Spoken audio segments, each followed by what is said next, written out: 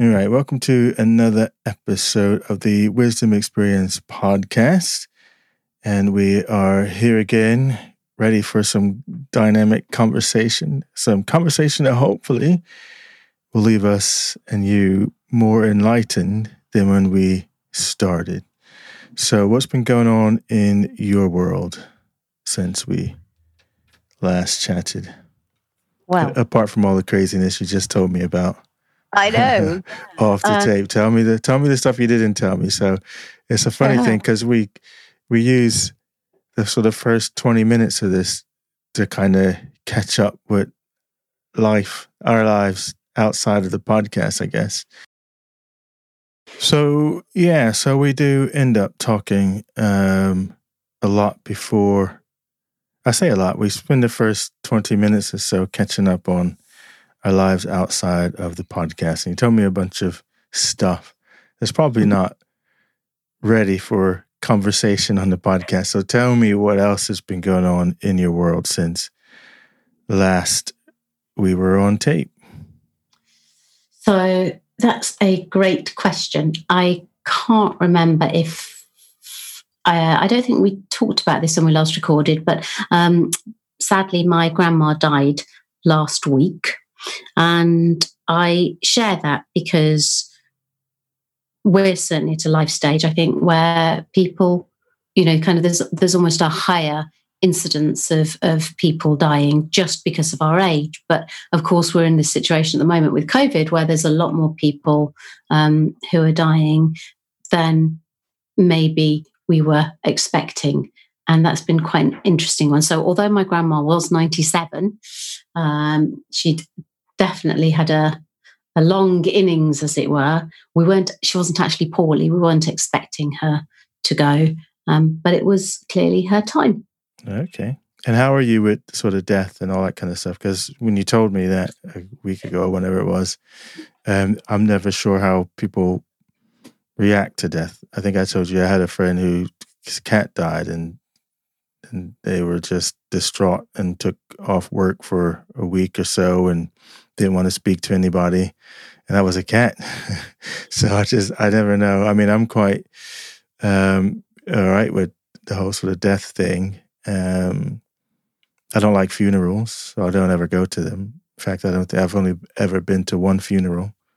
Oh, wow. That was my first and last funeral. I decided after the first one I was never going to another funeral, so I haven't been.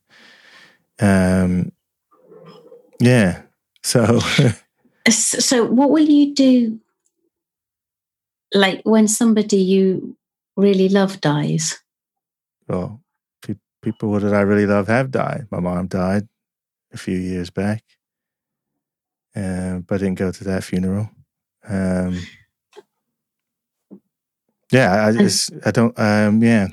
not my thing. So I'm kind of almost linking back to our rites and rituals, kind of thing. And so how do you grieve? How do you? Well, maybe I don't. Maybe that's a problem. Maybe I don't. Maybe I don't know how to grieve. Maybe I don't grieve. Maybe in my head it's just like, okay, well, you moved on to wherever next we're going, or to nowhere. If I put on my existential hat, then it's okay. Well, that's it. We're done.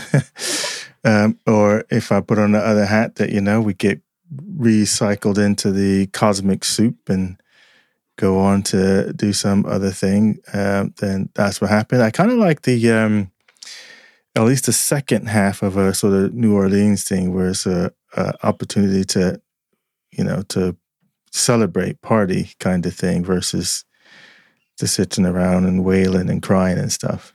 So, I don't know. I mean, maybe my whole world is going to crash when I finally grieve at all these deaths.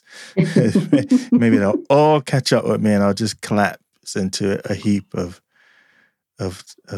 flesh. I'll be curious if that happens. But interesting. That is interesting, isn't it? Yeah. So how am I with death was obviously your original question. I am, if I say broadly, comfortable with it.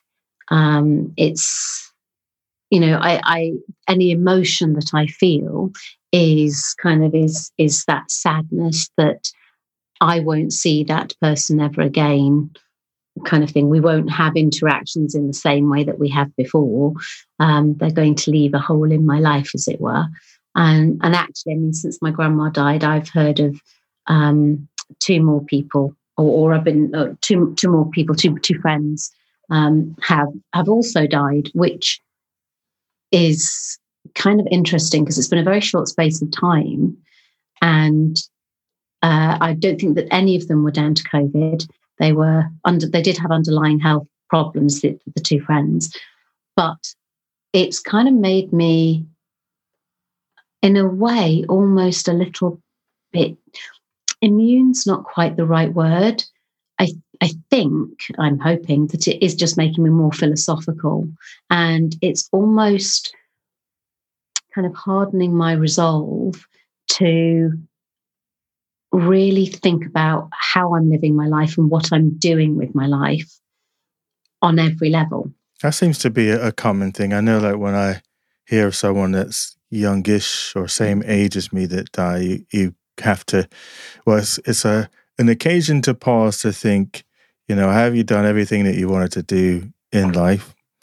Are you living your life in the way that you want to live? And to stop assuming that you got lots of years left, because and I've told this story before, I think, in a public fashion. I have this reoccurring number that comes up now, whether that number comes up just because I'm around that time, I'm awake at that time of the morning or not. But so coincidentally, if there is a such thing as coincidences, I have this thing with the number 550.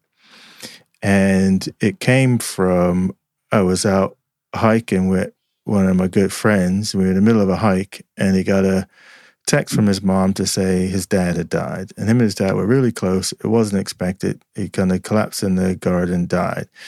And as I was walking back, or we were rushing back, I mean, we were out in the middle of a trail, so we were rushing back to get to the car so he could dash off and go tend to things. But in the talking, I'd happened at the time to have been reading John Steinbeck's Travels with Charlie. And there's this big passage in the beginning of that where he talks about how people are always trying to hang on to and start to eat right and all these sort of things to prolong life. And he's like, forget that.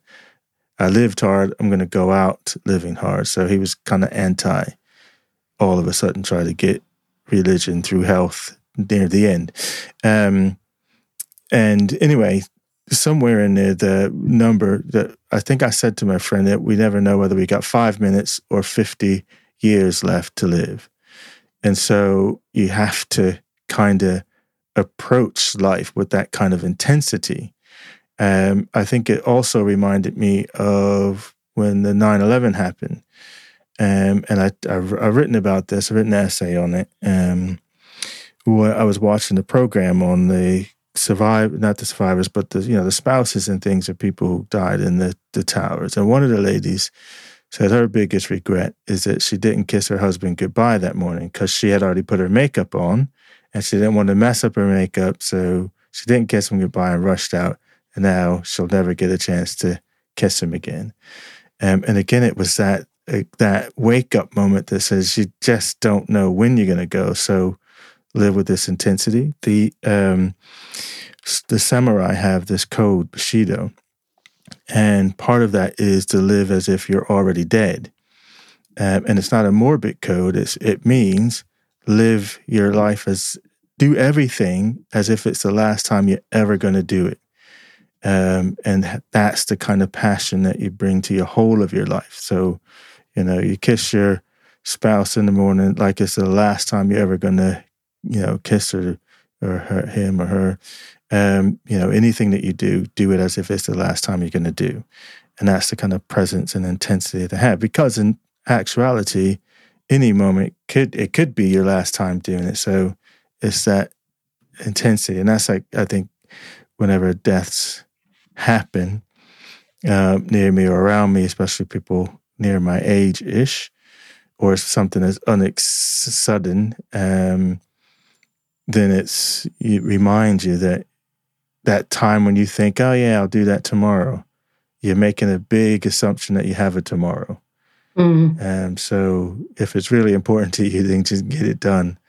Don't keep putting off these things that we say, oh yeah, I'll do that at some point. So I really want to do this, but I'll do it next week or whatever, because there is no next week, really. And that's partly why we got to the stage of doing this podcast here and now, actually, because it's really important. It's really important that it's really important that we have these conversations for ourselves, which obviously we're both passionate believers in conversation and process. And it's really important that we get it out there, because for both of us, of course, we're really here to help facilitate others. So hopefully you who's listening to find your own way and what works for you. So yeah, that's really interesting. Really interesting. And interestingly, you say about 550. I love that, because my favourite number is 5, or my favourite numbers is 5 and 10. But quite often, of course, the 10 is just a 0. It's not just a 5. So yeah, there's definitely something in that. I'm going to be up at 5:50 tomorrow just to see what happens at that magical hour. Yeah, it's definitely a magical time, and it, and again, it could just be habit, but it's like I'll look at my watch, and it's 5:50, and I think, whoa, what's up with that? That is, they reckon, don't they? That's just a little bit of a nudge, a connection to say that Spirit's always with us. Yeah. I don't know quite how that works, but yeah. Yeah. So, yeah, I mean, that's so my sort of feel around the whole sort of death thing. But I've also, and maybe this is the last thing, we didn't come here to talk about death today. But I was just having this conversation with a family a couple of weeks ago, actually, that I don't want to have a funeral. I don't like going to them, so I don't want to have one of my own.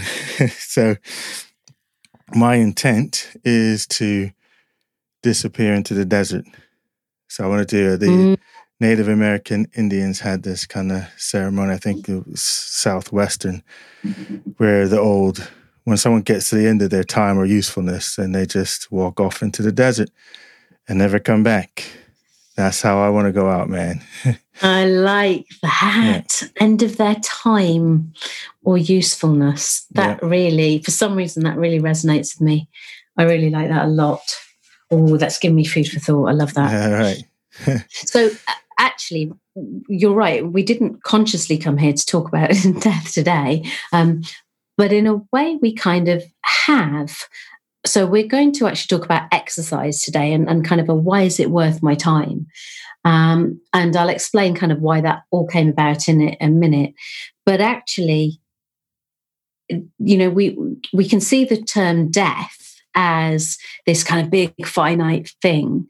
But actually, we almost go through many little deaths in our time if we just see it as kind of a moving on or a passing on somehow. So, kind of when we finish a job and we go to a new job, that's like a little death. Or when a relationship comes to an end, that's like a little death.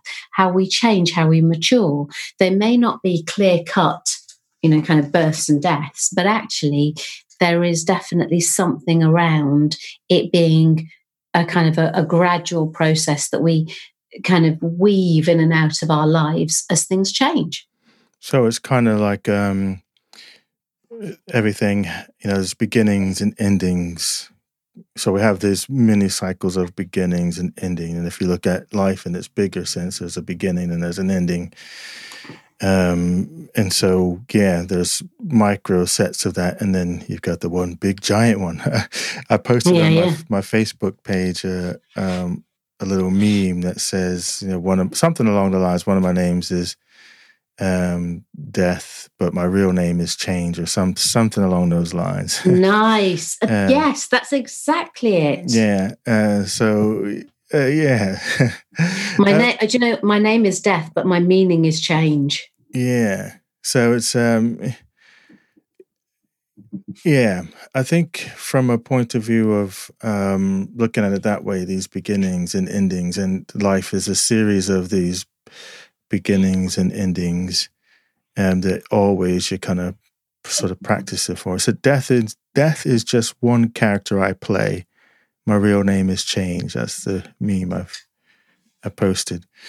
And so I guess in some ways you can say, hey, we have a dress rehearsal for these things. But okay, so we might as well continue on this cycle of death, and maybe we'll weave in some idea about movement and exercise. Because I'm just thinking, why do people fear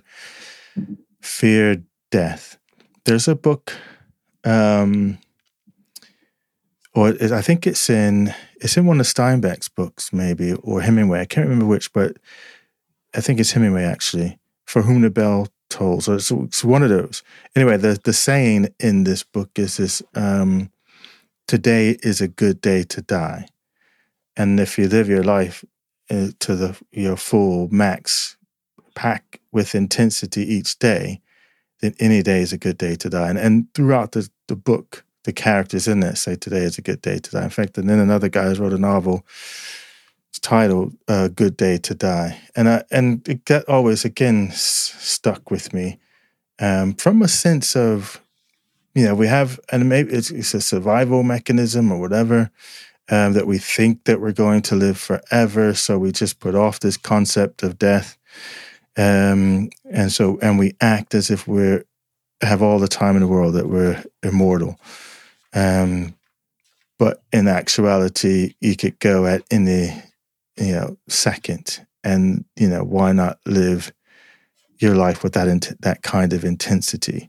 And I don't know if that's what makes me more present focused than I am future or past focused or not. But yeah, I kind of approach life in a sort of more in the present kind of now, because I can deal with the now. Yeah. Have you always been like that? Have you always been good at living in the present? Or was it either a gradual process where you brought yourself into the present, or was it a conscious decision that you had to, no, I've got to start living in the now?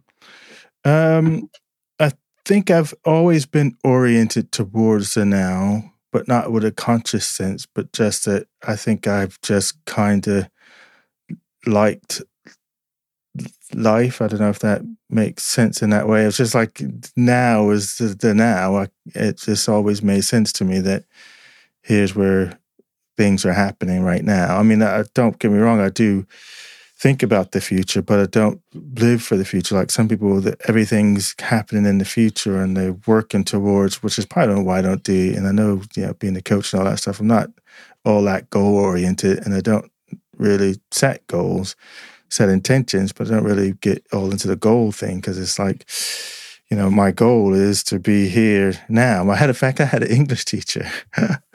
That was his big thing, was be here now. If he caught you daydreaming and stuff like that, he'd always yell at to the top of his lungs, be here now. So that stuck with me. I don't remember any English he taught, but two things he taught me was be here now, and he would never not let you answer a question. So if you said, I don't know, he would always go, pretend you did know. What would you say? It was the classic NLP. Yeah, so I was like, oh, okay. And so, I'm trying, when you're asking a question, I'm trying to think back to, when did it start? I think it was just the nature of my nature, I guess. Well, I do daydream. I do imagine the future. I just don't spend a lot of time there. I do think about the past and that kind of thing. So I'm human like the next person. So I have this ability. You have a brain, and it kind of dips into the past and dips into the future. But mostly my life is, kind of here. So when people ask me, what am I doing? It's like, I find it boggles my mind when people already have their life planned out, even to the weekend. Like even Ruth would be like, oh, Friday. I was going to ask me Saturday. You asked me about that on Friday night. I have no idea about Saturday. Who cares? Ask me on Friday night, and then I'll tell you. So, and I think that frustrates the heck out of her, but I just don't. Yeah, it's just, I'm here. What do you want to know about now? It's hard for me to think past tomorrow. Just a thing. That is interesting, actually, because I used to know exactly what I was doing and when I was doing it, as it were. And now, although, and we've talked about this before on the podcast and very much off the podcast as well. So although my life is quite highly planned, that is generally because I still have a school run and, and children to be responsible for. But also because I just find it easy to manage my life that way. But you're right, actually, when people ask me, so if you were to say to me, so what are you doing at the weekend? Now, as it happens, this weekend I know what I'm doing because I'm going to be with my mum and my grandpa and obviously giving them further support. But, generally, if you ask me what I was doing at the weekend, I would have to really stop and think and come out of the flow of our conversation to kind of mentally run through my diary to see what was in on Saturday. And I never used to be like that. But they say that, actually. I remember when our kids were younger, I remember reading something to do with relationships, because obviously when children are young, relationships are under a lot of strain and a lot of pressure because you're needed so much every day by little people. And I remember reading, and this must have been something that was kind of maybe for older generations, shall we say. So when your husband comes home, don't ask him what happened during the day. You can ask him how he is. You can say it's nice to see you. You can give him a great big, a passionate kiss like you talked about earlier. But don't ask him what's actually happened in the day, because by the time your husband's got in and through the door, hopefully he has processed what's gone on in the day and kind of left it behind him. And when you say what happened, he has to mentally come out of the now to go back into the past to work out A, what happened, and B, what does he need to tell you, as opposed to, yeah, the day was good, right, let's get on with feeding the kids or whatever it is. And I obviously read that, and it was written for wives, for husbands. But if I stop and I think about it, and I think actually from a commute point of view, I used to like to have a commute that was at least 25 minutes, but ideally 45 to 50 minutes, because it took me that long to process through the day and walk through the door. So presumably it would be the same whether you're a wife or husband walking through the door, if you're living in the present. Well, yeah, I think I always had I don't really talk about my work inside of the house, because I always had this image of, you go outside the gates, the moat, going outside the castle, and you go and you do your thing and you come back, you don't bring any of that home with you. So, my kids will often say, well, what actually do you do? Ruth doesn't actually know what I do. It's just definitely when I was in the army, she had no idea what I did. I just come home and, but it's a process it coming, but then I'm done with that. And then I come through my, raise the drawbridge, and that's it. Then the rest of the world is out there, and then I'm at home. So I think I found it hard, not so much talking about, I didn't talk about what I did, but what I struggled with, because I was an infantry officer, and all day long I was having to make decisions. I didn't like making decisions when I got home. So I used to hate the question, what do you want to do? What do you want to have to eat? What do you want to... It's like, I don't want to make another decision. I've been making decisions all day long. I actually, and it's hard. When you say I don't care, it always seems callous, but I literally really didn't care. It made no odds to me. So it was, that was hard. So this idea of living with that kind of intensity, like I said, the Bushido code, live as if you're already dead, and therefore, do everything as if it was your last. Because I often think about and ask this question, and maybe even was dealing with this question this week, maybe. Partly it's this idea of, have you done what you came here to do?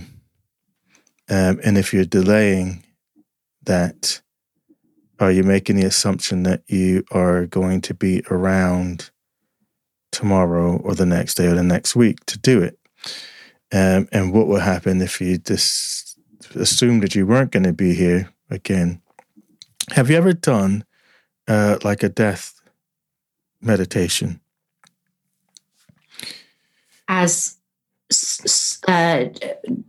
Tell me what you mean, because I think I have, but I want to know exactly what you mean before I say yes. Okay, well, there's a couple different versions of it. If you're into sort of Taoist stuff, you'll do a serious death meditation, as in you get put in the coffin and they throw the dirt on top of you, and you don't know whether you're going to be in there 1 minute or 3 days or whatever. And then when you get resurrected, there's the rebirth and all of that. But I haven't gone to that extent. But I have done a mental one of, like, if you were told that you had, imagine you had 1 year left to live, what would you do with that year? And then you just go through that meditation of what would you do in the year. Then you got 6 months left to live. Then you have 3 months. Now you have a day left to live. What would you do? And what would you do in your final hour? You know what my thing I wanted to do in my final hour? I can have a guess, but I'm not sure that I'm going to say it. Well, I wanted to be completely alone. I wanted everybody gone. Okay. And I wanted to be sat in my lounge chair with my cup of coffee. Okay, that was not where I was going at all. That's how I want to spend my last hour. You get all the emotion, bye-byes and all that stuff done now. Leave me be. Let me have my last Do you know, hour. Yeah. And that sounds so peaceful and beautiful. And I can totally get that. So in terms of what the care home told us happened in Grandma's kind of final, well, presumably sort of 10 minutes, was she just said, I'm going to have a nap now. And then when they stuck their head around kind of 10 minutes later, she'd gone. So that's interesting. Isn't it just? Because have you ever wondered what your final words are going to be?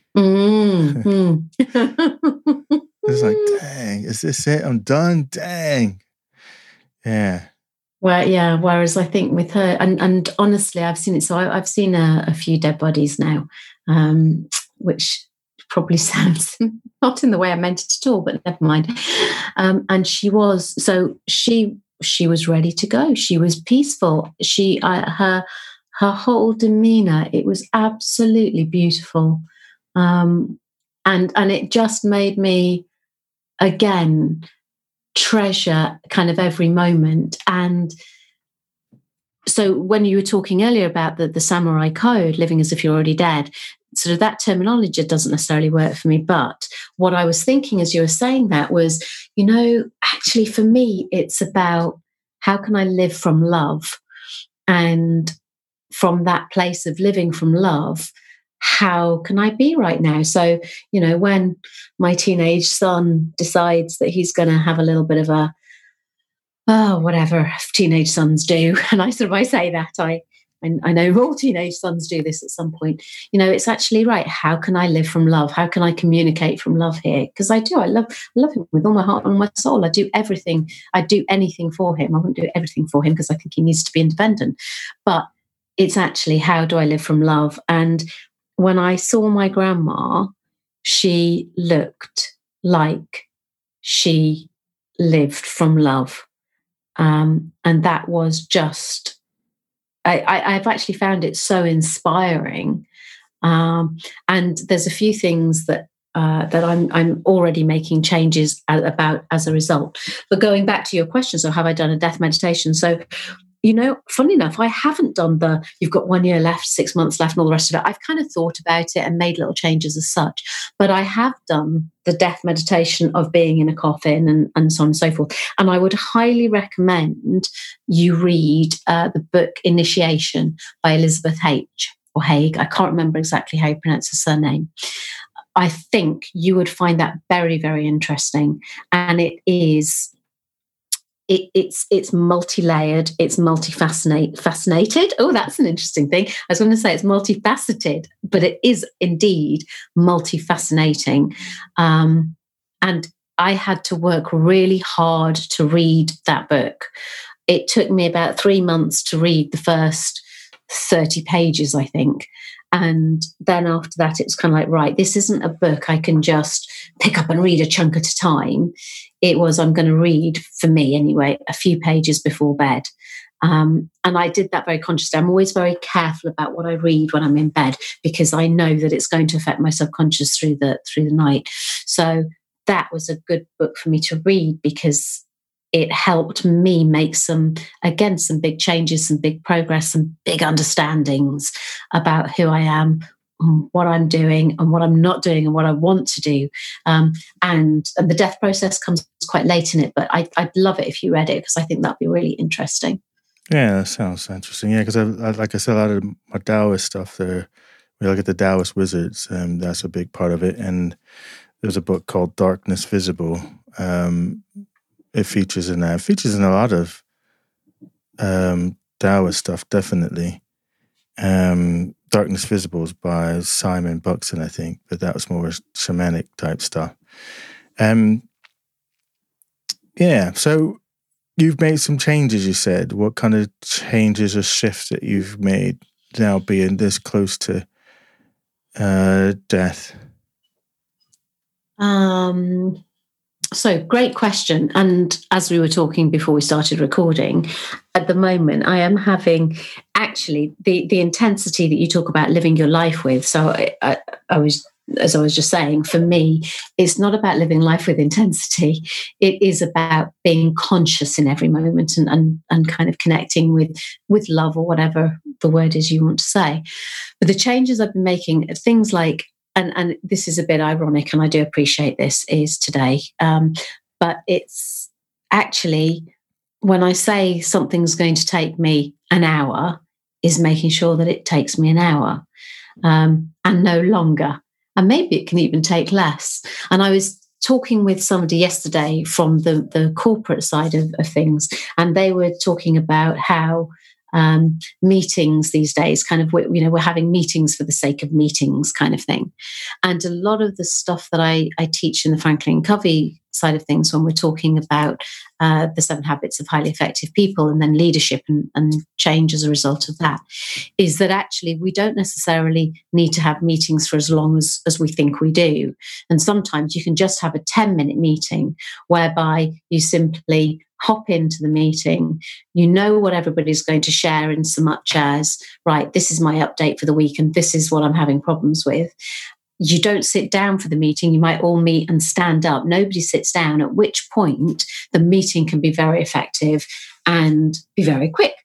And actually, time has always been something that I'm going to say struggle with, but time has always been something whereby if I'm talking with people, I can talk and talk and talk, and I can listen and I can listen and I can listen. And that can go on forever and ever and ever kind of thing. And actually, it's about, there's times when that's appropriate and necessary. And then there's times when actually it's about having that focus, and how do we essentially intensify the experience so that we can process more effectively. Okay. So I think the time thing, again, is an interesting one. And, there's a saying that how you spend your moments is how you spend your days. And again, like so time is a false construct. That's where I'm going with this.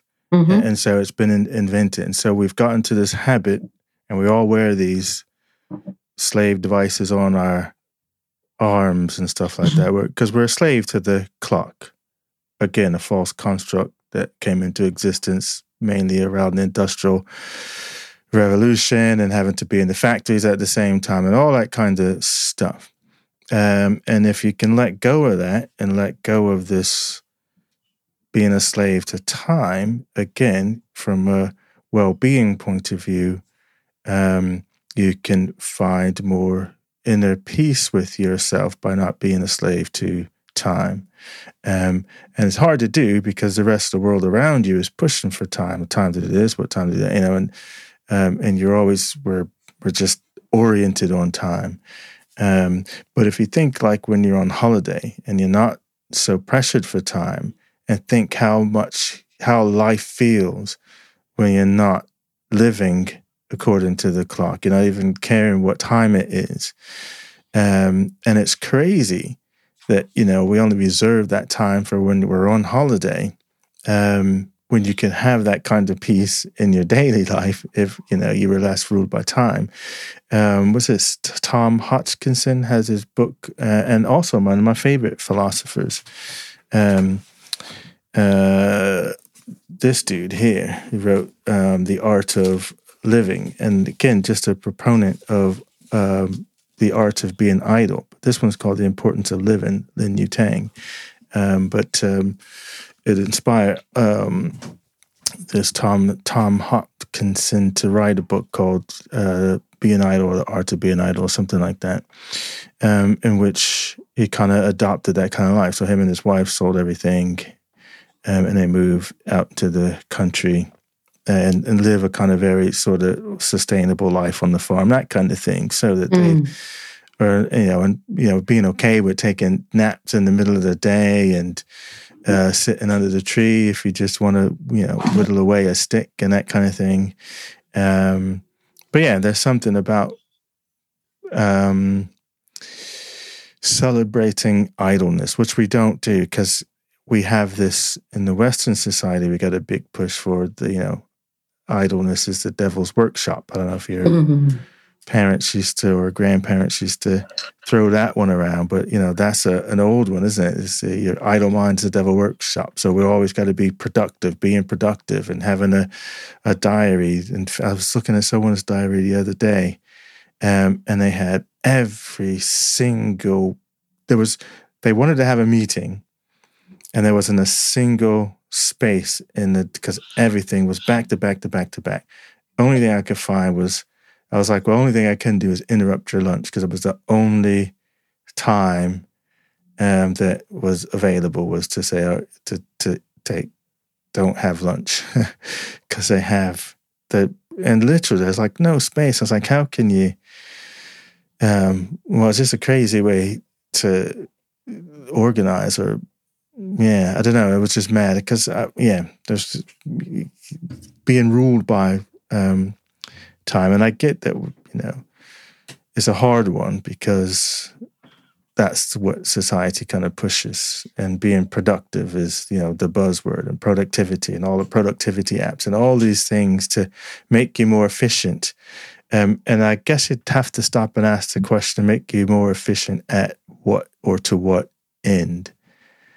And I don't know the answer to that. What's the answer to that question? What does it make you more efficient, to what end? So it's a great question. And there's a few things that I've kind of played with, if you like, or ruminated on over the years. And one of the key ones is about effectiveness versus efficiency. And when I started to realize that there was a big difference between being effective and being efficient, then for me, it's about, is this effective? And but what's the end of that, though? Whether you call it effectiveness, efficient, or productivity, or what is the end result of that? Well, the end. So it is different, okay? Because I can be efficient. I do get that they're different, but to what end? Still, either one, whichever one you pick, or all three: productivity, efficient, effectiveness. To what end? So on a very kind of, I'm not sure of the right word, shallow is not the right word, but I can't think of, superficial maybe, then it's about getting things done, because we like to get things done. We feel, it makes us feel good to tick off our to-do lists or whatever. See, I would dispute that, but go on, carry on. Well, yes, it doesn't surprise me you would dispute that. So that's kind of a surface thing. When you start to go down the personal development route or the self-development route further, then it is about understanding why you're doing this. What are you trying to achieve? So if I want to clean my windows, there's a whole way, variety of ways in which I can do that. I can get out the bucket of hot soapy water or vinegar or whatever. I can use a normal cloth, or I could use newspaper, or I could pay a window cleaner to do it, or I could ask my kids to do it. And all of those things will get the job done because I want to be able to see through my windows. I like the light coming into my house. That makes me feel better, happier, more joyful. I can see things more easily. I don't have to switch my lights on. I prefer natural daylight. So there is no single answer. And in just sharing that example, what I'm trying to do is to share how different things will be effective or efficient at different times. Yeah, so I get the, being effective. So you're able to get something done in the most effective manner, impact, I guess, if you go on it. And then efficient, you could look at efficient, like when you're running, you can run, but if you run more efficiently, then you can go further. You can go faster if you run efficiently. And at the same time, you're more effective runner. So you're both. They're not mutually exclusive or at odds with each other. In fact, efficiency might help your effectiveness in that sense. Absolutely. But it's like, I guess I'm looking at it in the whole big life thing. So people make to-do lists, and I want to check off the to-do list. I want to be organized. I want to be, and is that so that we can do more things, in quotation marks? We can achieve more, in quotation marks again, and it's that kind of thing that I think that if I go onto the internet right now and I would go onto any Huffington Post or go into Flipboard or any of those, all the time you're being bombarded with, do more, have more, so be more productive, be more, healthy, do, all these things that we've turned into these tasks that then have to fill a to-do list, and you've got to, and it's like, have we forgotten how to just live? Yeah. And, if you're kind of present, you kind of live, it's living your life, in your present sort of moment, then why do you need to have all these efficiency, goal-driving, productivity things if you're focused on living? Or is it that, you want to do all those things now so you can focus on living later? So back to our initial conversation is we assume that we have it later. So I'll be efficient or effective now because then I'll have more time, quotation marks again, in some future point in time. Again, assuming that you get to that point. So, yeah, and I think that's what, I'm going to say, do I struggle with it? I don't struggle with it because I don't live my life in that way. Is trying to understand others and how caught up people are in, not to say that, my way is a right way or that kind of way is a right way, but I just try to wonder what makes people get caught into that sort of trap. I'm working on a video, and actually reshot it, but made a different version of it. But it was basically three things about wealth, happiness, and peace, but very simplistic in the very Taoist sort of sense. So, it's wealth is contentment. So to be wealthy is to be content, as in be content, not wealthy. Your wealth is, contentment is wealth, basically. Is Wealth doesn't have to be financial. Yeah, no, it's in the content. And to be happy is to let go of, I'll just read it. The greatest wealth is contentment. The greatest happiness is freedom from opinions. The greatest peace is attained through the abandonment of desires. And when you kind of dissect that,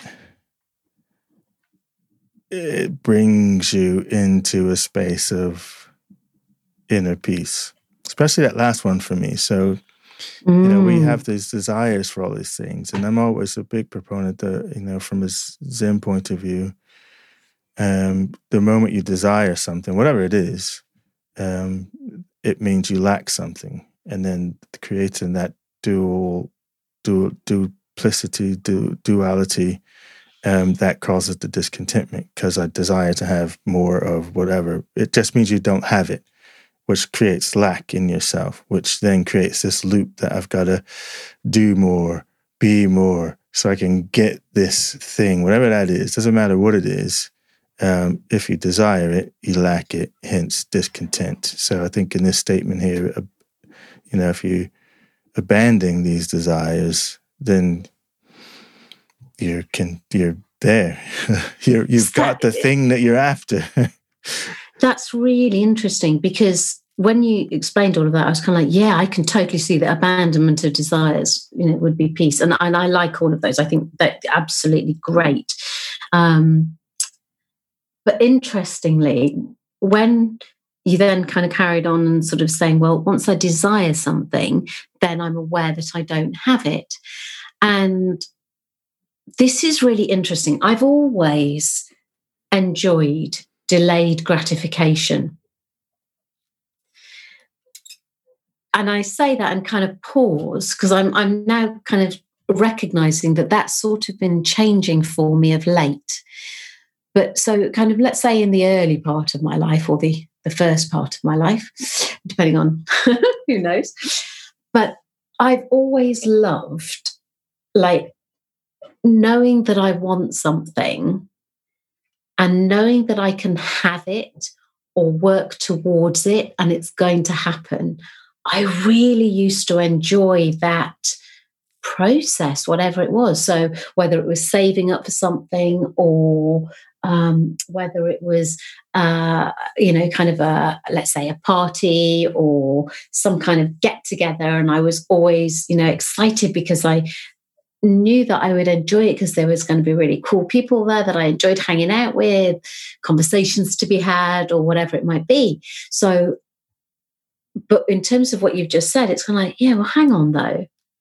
And lately I've noticed, if I really want something, and I don't know if this is an age thing or if we're in a world of instant gratification, but if I want something, because I can just hop onto Amazon and buy it and it's kind of with me the next day, pretty much, when that doesn't happen, I either kind of go a bit, well, I'm not sure if I want it now, or if I can't get, let's say I'm too busy because I'm doing something with the children and what have you, and I haven't got time to go onto Amazon and order it. And I'm using Amazon because it's an example that I think most people will relate to. But if I haven't got time to actually go and order it, it kind of almost bugs me. It's in my head that's like, oh, I need to do that, I need to do that, I need to do that. And it's like it's taking up part of my brain energy because I know I want this or I need it, but I haven't yet ordered it. So I haven't yet done my part towards getting it. Mm. So that's really curious, because that's very different from that delayed gratification of, right, I know I'm going to get that book and I can't wait to get that book, and that's really exciting, as opposed to, I want it now. I want it now. And you can look at that on a number of different levels. I mean, if we, on the one level, if considering the theme that we started off here, and I guess that's what this podcast is going to be about today, forget about movement and exercise. Yeah. To delay, again, you just a massive assumption that you're going to be around to get it. And then what's, that you'll be around to have it. But then and then you can see as you say, everybody wants everything now. And again, it's like, do we have patience to wait for things? No, I want it now, because it is an instant society. You just get it now. Who wants to wait for something? I got to wait 3 days. In fact, I did exactly what you just said. Here, there was something on Amazon, and I'm used to Amazon, I get it tomorrow or the next day at the latest. And it said 24 August. I was like, I ain't getting that. I don't even want it now. Do you know what I mean? It was like, okay, well, forget it. I don't want that. I'll go find something else. If you can't get me the thing to me tomorrow, then, you're not getting my business, and forget about it if I got to wait till the 24th of August. But saying that, last week I ordered something and I really wanted this, and it isn't going to come until late August. But then it's easy. I say, well, I'll order it and then just forget about it. Then I'll be surprised when it comes. So like right now, if you ask me what it is, I couldn't tell you. I'm just having this conversation now just triggered the fact that I ordered something that I know it's not coming until late August. But because I really wanted the thing, then I ordered it and then I'll just forgot about it. Then it'll be a surprise when it comes. Whereas this thing today, it was like, bump that. I guess that's a test of my resolve. Yeah, I actually didn't really care if I can't have it tomorrow. Because if it was available, I would have got it. Yeah. But because I couldn't get it tomorrow or the next day, it's like, bump it. I'll do something else. So that's interesting. Oh, we're not unusual in that. And so there's got to be something in that. There's got to be something. But there is. There's consumerism. We've got to do an episode at some point on consumerism, because it's a world that's designed, that's made us consumers. We're no longer farmers, and planting stuff and doing that kind of thing. So all we can do to occupy people is we've turned them into consumer. We're consumer units. Our whole of our society is organized around us consuming stuff. Otherwise, what do you do with people? If you weren't out, if everybody didn't have to work and make money to go buy things, what would you do with people? How would you govern a country if your people didn't have anything to do? So I've got to create a system that makes them, think of the concept of money. It's stupid. It's pieces of paper that actually is nothing, but it just has a concept in our head. But you cannot live. The structure has been designed against you, so you can't live without it. You have to have it. You want to eat, you want to have a roof over your head, but you got to get some money. Unless you inherit it from a parent or something, then you're forced to be in the system. And sort of do the work. And it's only been in the last, I guess, part of our lifetime that we've opened up choice in the things that you can do. So, there was not too recent past this idea, you just go get a job. Doesn't matter what the job is, because you just need to work, and work isn't about happiness. And then somewhere in the 80s, it became, do the work that makes you happy, all that kind of happy horseshit that we sprout about, being happy and enjoying what you do and all that kind of stuff. That's a recent construct of, being happy, doing what you do and that kind of thing, where, prior to that, it wasn't. You get out, you just work, and your expectation is to work like a dog. and then that allows you to, live in the society, get your little house and your picket fence and have some kids and work until we don't need you anymore, and then we discard you, and then you can retire. And I don't know. It's a weird old system that we have that's kind of in place. And so much of it, it's, I don't know. I question it often. I know that, in reality, it is the reality that we have. But it is a pretty absurd world. And this is, I think why mainly I'm an existentialist, because life is absurd. And it, absolutely, when you sit down and you really think about it, it absolutely makes no sense. The stuff that we get up to, the stuff that we do. This whole idea of a rat race, and look at cars. Why do we have so many variety of cars? Mm-hmm. And then the only reason why I have a £150,000 car is so that you look at it and you know, well, that guy has to have, or that girl has to have lots of money to be able to afford a car. It's just a status thing. Yeah. But on the roads out here, it shouldn't be going past the speed limit anyway. Exactly. So, you know, so in essence, you know, you got to drive on the roads the same way I drive with my, you know, my little beat up truck I got out here. But it's a status thing. But it's also like, okay, well, the person's got to have something to do with their money, as distinguished from, you know, me who doesn't have it. Because if that person only had access to the same level car that I had, then what would be the point of working hard or being in the system? You know what I mean? So the incentive is if you do this, then you can get the bigger, faster car. It was crazy. Absolutely. It's just it boggles my mind how our society is structured, and that we all buy into it when we actually don't have to, but we do. That's me on my soapbox. It was you on your soapbox. I'll get off my soapbox now. We will do a whole episode on consumerism. On consumers. I like that. Yeah, consumerism. I think that's really important because actually it does tap into so much of what self-development's about. So yes, we'll definitely do that.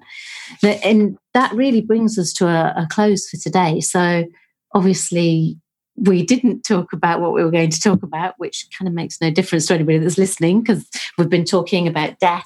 And really, it was something that you said quite early on, but actually it's about death is simply another name for change. And it's really, I think, about us finding more of a conscious way to change throughout our life in the ways or for reasons of our own at the time.